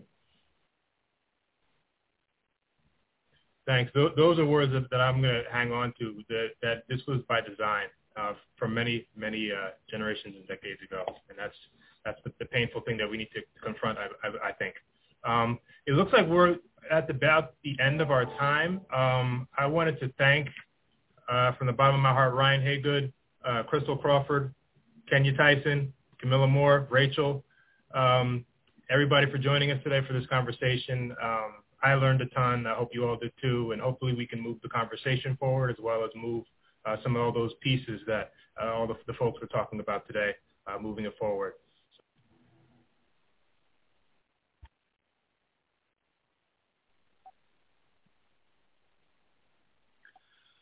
Good afternoon. My name is Matthias Wösse, and I'm the director of the Carr Center for Human Rights Policy at the Harvard Kennedy School. And it is my great pleasure, also on behalf of my colleague Sushma Raman, to welcome our distinguished speakers and you, our audience, to this episode in our webinar series on the fierce urgency of now.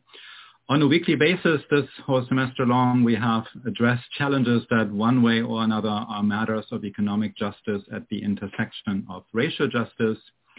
And today our topic is reparations, specifically reparations for African Americans, a topic of rather central concern at this intersection between racial and economic justice in the United States. Now, one way or another, demands for reparation have been around for many decades, even centuries, and we will learn a bit more about that today from our speakers. In recent years, however, the topic of reparations, specifically for African Americans, came to be of some prominence in the wake of one particular publication, namely Ta-Nehisi Coates' article, The Case for Reparations, that appeared in 2014 in the magazine The Atlantic. So that it's because of that article that I think there has been a lot more public awareness and debate about this subject than we've seen before. The basic case that specifically Coates makes is that there is a fundamental misunderstanding of American history. And once we get that misunderstanding cleared up, the case for systematic transfers of sorts to African Americans is pretty straightforward. And that misunderstanding goes something like this. Slavery ended in 1865, and since then, African Americans have had opportunities comparable to everybody else who arrived or had been in the United States.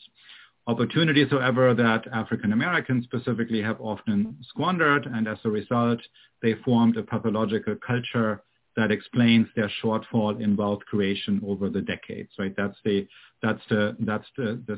story that many people, I think, subscribe to. And but as African Americans themselves have always known, and as the broader public has increasingly come to realize over the years, virtually every important institution, public or private, in the United States has a history of not only neglecting African Americans, but of actually extracting resources from them. One area for which this is true in rather striking ways, and that's also the emphasis in in Ta-Nehisi Coates' article in The Atlantic, is housing policy.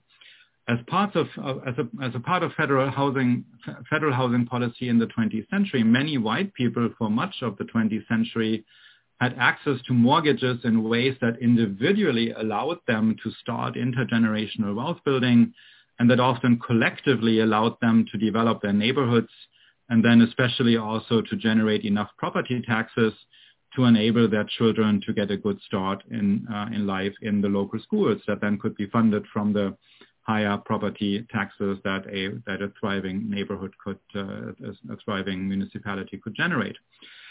But as opposed to that, Black people could become homeowners only by engaging with predatory lending practices, which not only undercut any process of intergenerational wealth building, but also led to a devaluation of housing stock in Black neighborhoods, which then also meant there was no tax base to generate the property taxes that would have been needed to fund good schools. The net result of all of that has been that the median family net worth of a white family in the United States in 2016 was about $170,000, and that of a Black family was less than $20,000. So a dramatic, truly dramatic difference there. However, with all that said, what in particular the presidential election this year, and what we are still working through here, has made clear, again, if it was necessary to learn that again, is that very large parts of the American public are not only not interested in having debates about reparations and about the underlying views about American history and the extent to which all of that has been shaped by white supremacy, but on the contrary, that very large parts of the American public will actually mobilize politically and support candidates who will undermine the very legitimacy of such debates. To them, any talk about white supremacy and reparations is toxic. So basically, we have seen two things in recent years, that we have seen an increasing awareness of these issues in large parts of the population, and we have seen an increase in strength of aversion to that very same debate. So in a way, it's kind of mirroring the election outcome that we saw, right? More intensity on the various sides involved. And that leads to this question that we very much have as a School of Public Policy, that many concerned citizens have, that all of us who are operating in this intersection between racial and economic justice, where does all this leave us now?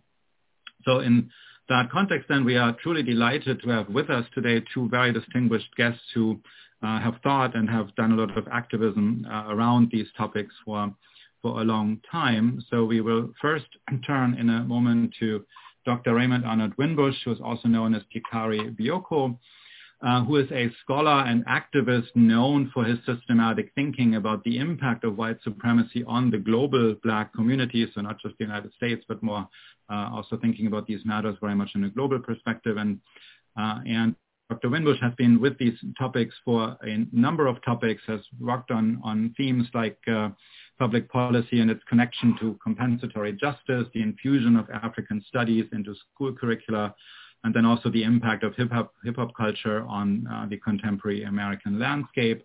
He is currently a research professor and director of the Institute for Urban Research at Morgan State University in Baltimore, Maryland. And he is one of the main contributors really in research and advocacy. He has done all of that very extensively over the decades around the subject of reparations. So we're delighted to have you with us here today. And then our second speaker is going to be Yvette Modestine, who is a writer, a poet, and an activist who focuses on shedding light on the Afro-descendant experience in Latin America. Yvette was born and grew up in Panama and is the founder and executive director of Encuentro Diaspora Afro in Boston. So right here, she is based right here with us in the Boston area. She was named as one of the 30 most influential Afro-Latinas in the world and has been profiled by the Boston Globe as a uniter for her work in bringing the Latin American and African American communities together. And uniter certainly is exactly what we need at this stage in history. As an artist and a licensed mental health clinician and a wellness facilitator, Yvette speaks to the acknowledgement of the historical pain of people of African descent and the awareness of the connection that would lead to the healing of our communities. So I will now first turn over to Ray, then Yvette will take over, and then Sushma will come in for the moderation of the Q&A. And you in the audience should feel free at any time to put your questions and comments in the chat function of the YouTube channel over there. And with all that said, without further ado, welcome to our two distinguished speakers and over to Dr. Winbush. Thank you, Matthias, and thank you, Susma, too, for inviting Yvette and I to speak to you about what we consider one of the most important topics right now on the issue of justice for African people here. And I'd also like to thank the Carr Center for Human Rights Policy at Harvard University for this. So what I'm going to do, Yvette and I talked about me talking briefly about history and then her talking about the entire, impact of reparations right now as it relates to what she's doing right now. So I'm going to try to summarize in a few minutes. Let me get this screen share going. Okay.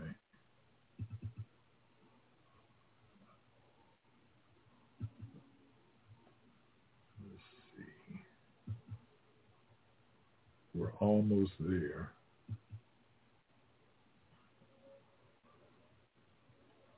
Okay, can everybody see that? I hope so.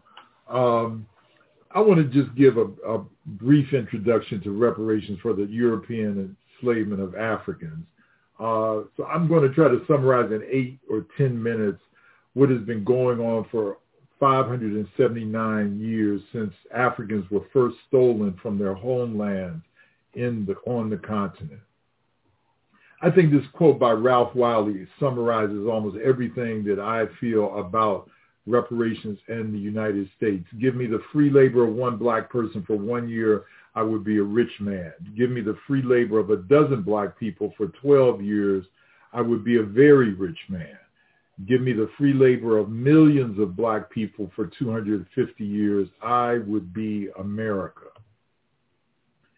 So slavery is considered by the UN and other international groups as a crime against humanity.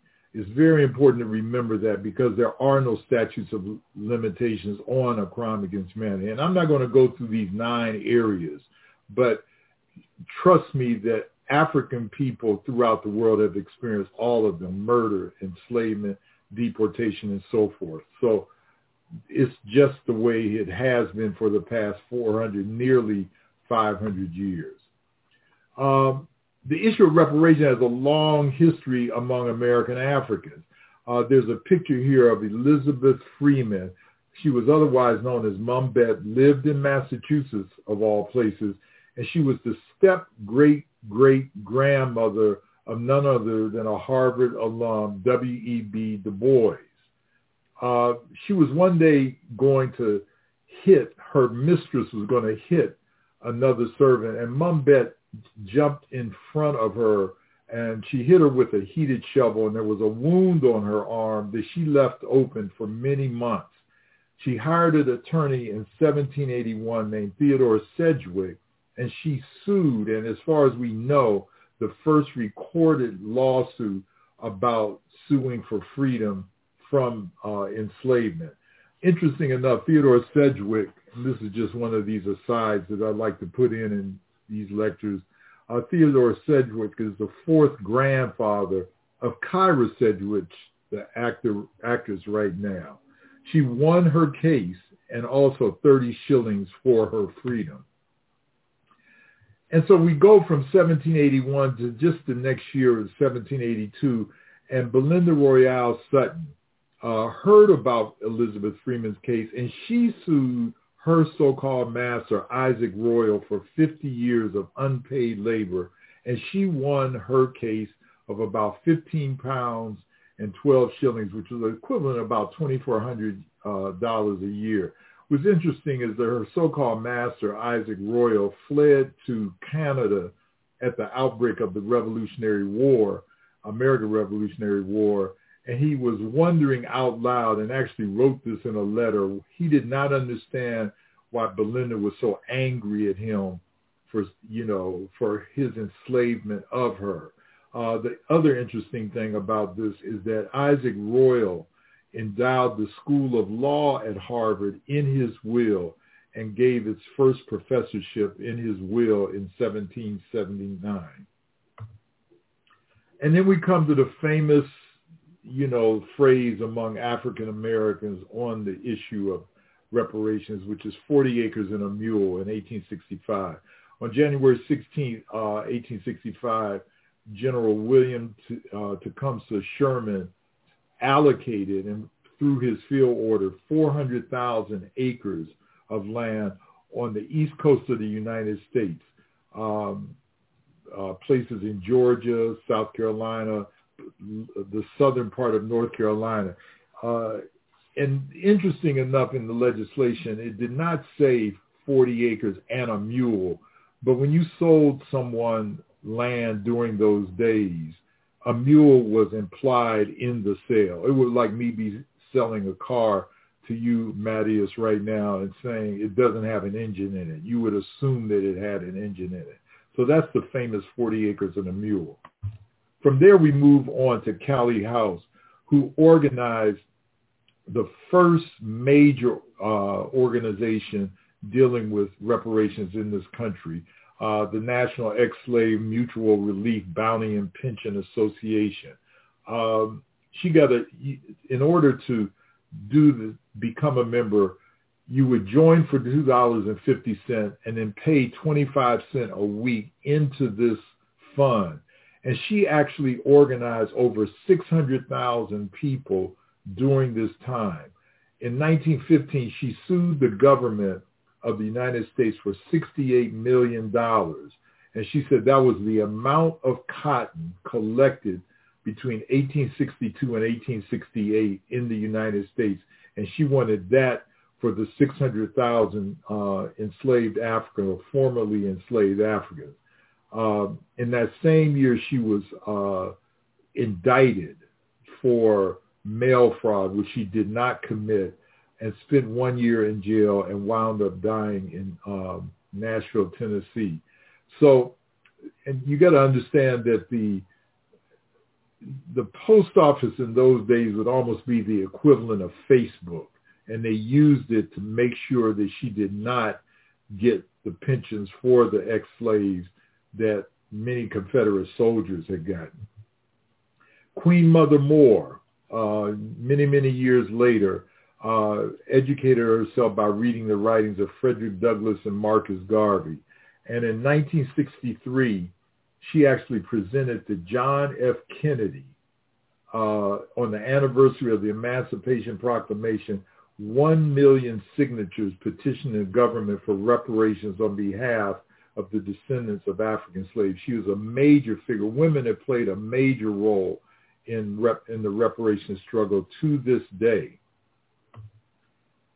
And in 1969, on a Sunday morning in May, as clergy processed into the sanctuary of New York's August Riverside Church, civil rights activist James Foreman vaulted into the pulpit. He actually interrupted the sermon and demanded $500 million for reparations for the mistreatment of African Americans from white churches and synagogues. Some of this money was given, but not all of it was. So a definition of reparations quickly is it's a payment of a debt owed, and this is in COBRA, the National Coalition of Blacks for Reparations America. The atonement for wrongdoings, to make amends, to make one whole again, and so forth. And some examples of reparations in this country, which are as American as apple pie. $1 billion for the Alaska Natives land settlement. Money has gone to the Lakota of South Dakota, the Klamath of Oregon, and of course something that we're all familiar with, the $1.2 billion for Japanese Americans following their internment in World War II. So opponents of reparations say that reparations are going to divide the races even further. Why can't we just leave the past alone? Can't we all just get along? I call this the Rodney King argument. And I think we've always been divided as a nation on the issue of race. I said I was not going to mention anything about the occupier of the White House, but I think that we know that this has always been an issue among Americans on the issue of racism and how it impacts black folk. Another thing is that opponents of reparations say, but slavery happened a long time ago. Why should I pay for something that I never participated in, nor my family members? I, believe it or not, was not born during World War II and had nothing to do with the detention of Japanese Americans during the war. But in 1988, that radical president, Ronald Reagan, levied a tax on Americans for $1.2 billion for reparations for the internment of Japanese, which was considered a crime against humanity. And the most important thing to remember is that those things that happened during enslavement still have impact today on black folk. And I'm going to leave it now to Yvette to talk about how that occurs.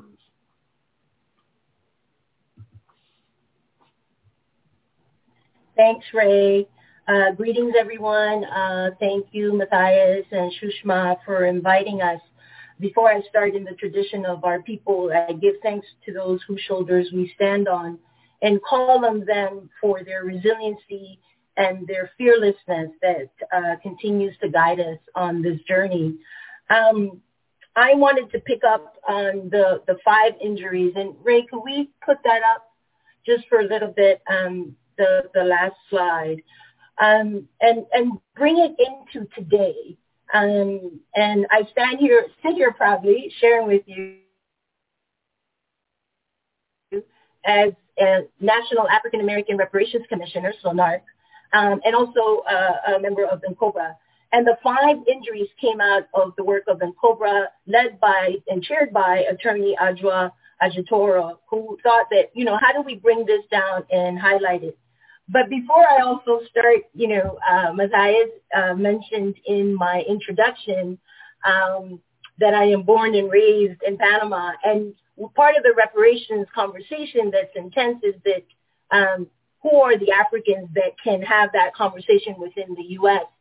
And in bringing that Pan-African global perspective is, as an African from the Americas, and specifically from Panama, I was born and raised into the Jim Crow colonized territory of Panama that was ruled by American laws.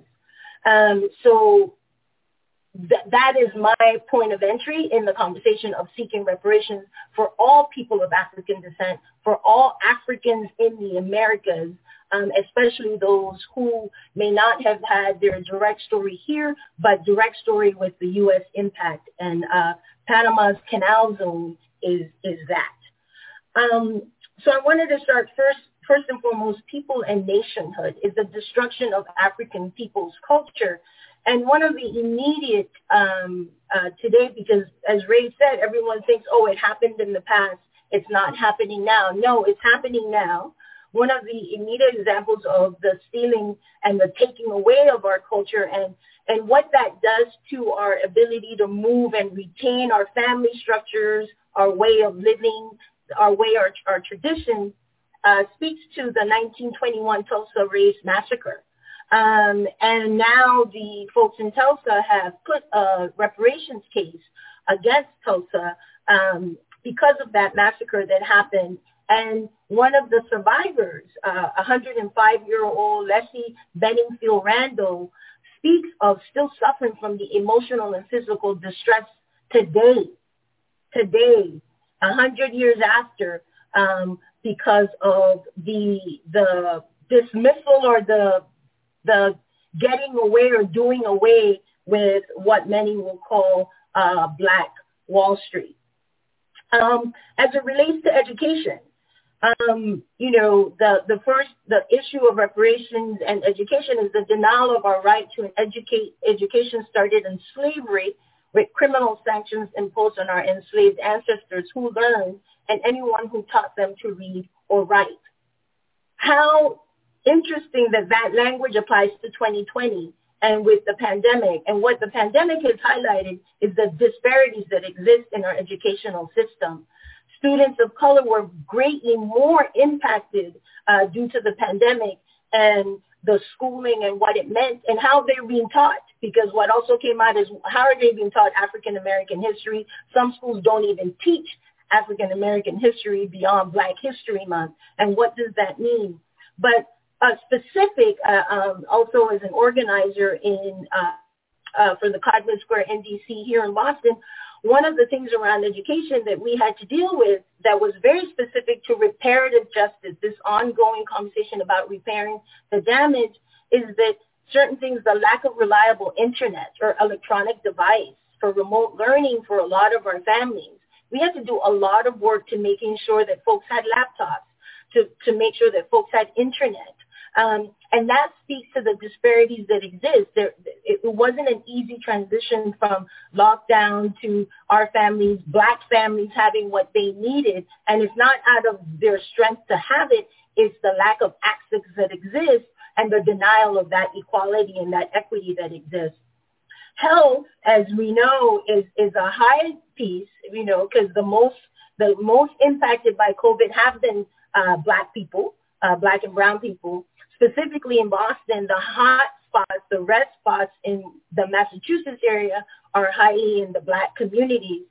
And then Monday, the American Medical Association came out with identifying racism as a public health issue. So the daily constant fighting and pushing back on the attack on our bodies, our minds, our health, as Black women, as Black men, the policing of our bodies is constantly affecting us.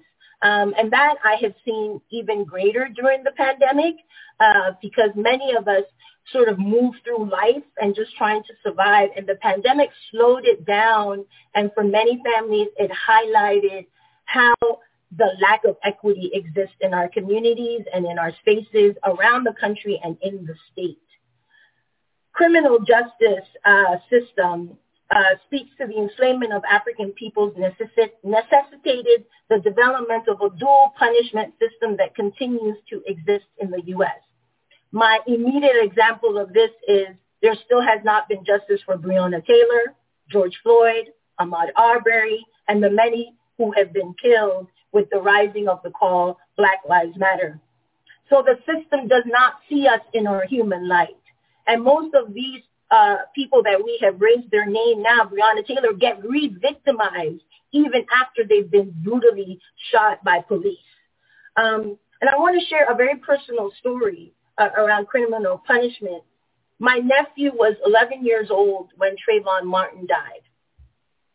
And the night of the result, my sister and I were crying on the phone. And he was in the background saying, I don't understand why you're crying. He's not even family. My nephew is now 19. So his entire story is that he has seen Trayvon Martin, Michael Brown, Eric Gardner, Breonna Taylor, George Floyd, Ahmaud Arbery, all killed by police and no justice has been served. So that is his only narrative, is that he does not know what justice looks like because he has only seen injustice. So that is a part of reparative justice. When are we going to have, not have to go through 2 and 3 times or waiting to see if a police officer is going to be found guilty for killing a Black woman in her home, in her bed? The next piece is the wealth and poverty. And that has also been highlighted during this time. About 2 years ago, there was a report in Boston that by the time Black families go home, there's only $8 left. That continues to stand, and it continues to get worse now because we are the ones that were the frontline workers. We were the ones that were the essential workers. We are the ones that lost the jobs. We are the ones that are getting impacted. Boston had a moratorium, one of the best moratoriums in the country around stopping evictions and foreclosure. It ended on October 17th. And although the numbers are going up in Massachusetts, we're going back to some quarantine lockdowns. We're on a curfew. People are losing their jobs again. Unemployment is getting stopped soon. And we haven't extended a moratorium on housing, and people are getting evicted during a pandemic where you're telling them, don't move, be safe. But at the same time, you have landlords evicting these same people. A report that was done by one of my mentors, James Jennings, from the Tufts University Policy Department, and he wrote this report with Ajamu Brown around reparations. And one of the things that he says, just for me to close out and give time for Q&A, is that reparations can be an economic tool to both atone and mitigate the continuing impacts of historical injustices born of continual structural racial inequalities. Given the inevitable rapid restructuring of the global economy due to the pandemic, which has hit many working class communities of color harder than most, and the continuing inequality that led to Black Lives Matter movement, the nation now has an opportunity to seriously implement a robust reparations plan for Black Americans to address its moral responsibility for the past wrong. So I'll leave it at that. And thank you so much again. I'm really excited to be with you and excited to share this space with Ray.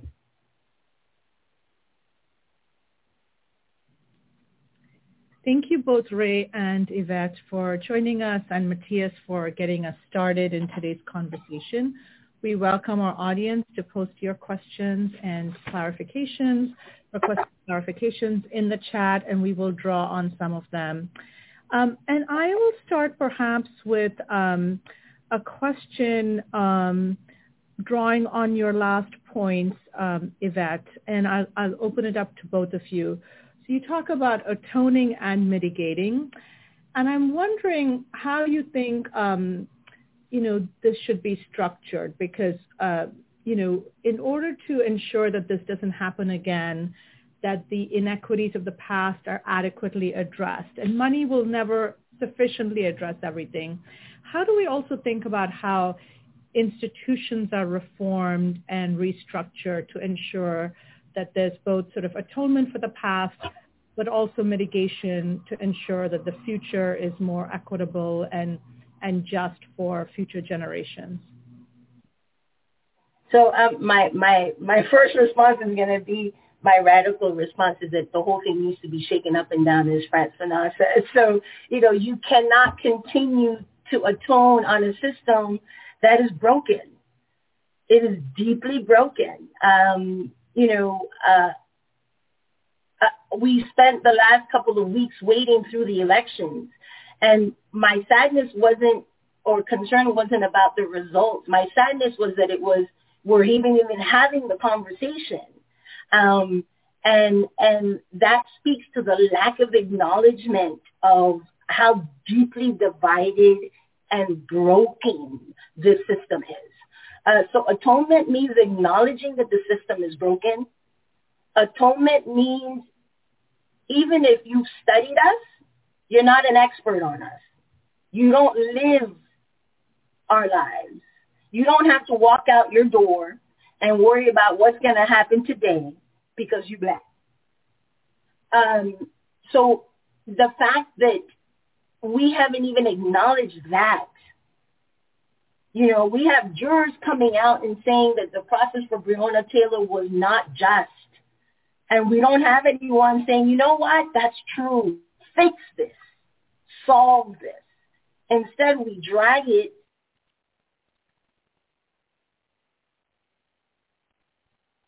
When you drive a vehicle so reliable it's backed by a 10-year, 100,000-mile limited warranty, you stop thinking about what you can't do and start doing what you never thought possible. Visit your local Kia dealer today to see what you're capable of in a vehicle that inspires confidence around every corner.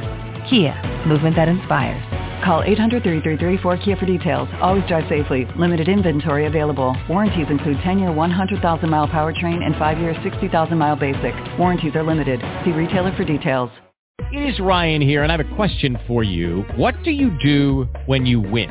Like, are you a fist pumper, a woohooer, a hand clapper, a high fiver? I kind of like the high five, but if you want to hone in on those winning moves, check out Chumba Casino. At ChumbaCasino.com, choose from hundreds of social casino-style games for your chance to redeem serious cash prizes. There are new game releases weekly, plus free daily bonuses, so don't wait. Start having the most fun ever at ChumbaCasino.com. No purchase necessary. VGW Group. Void where prohibited by law. See terms and conditions. 18+.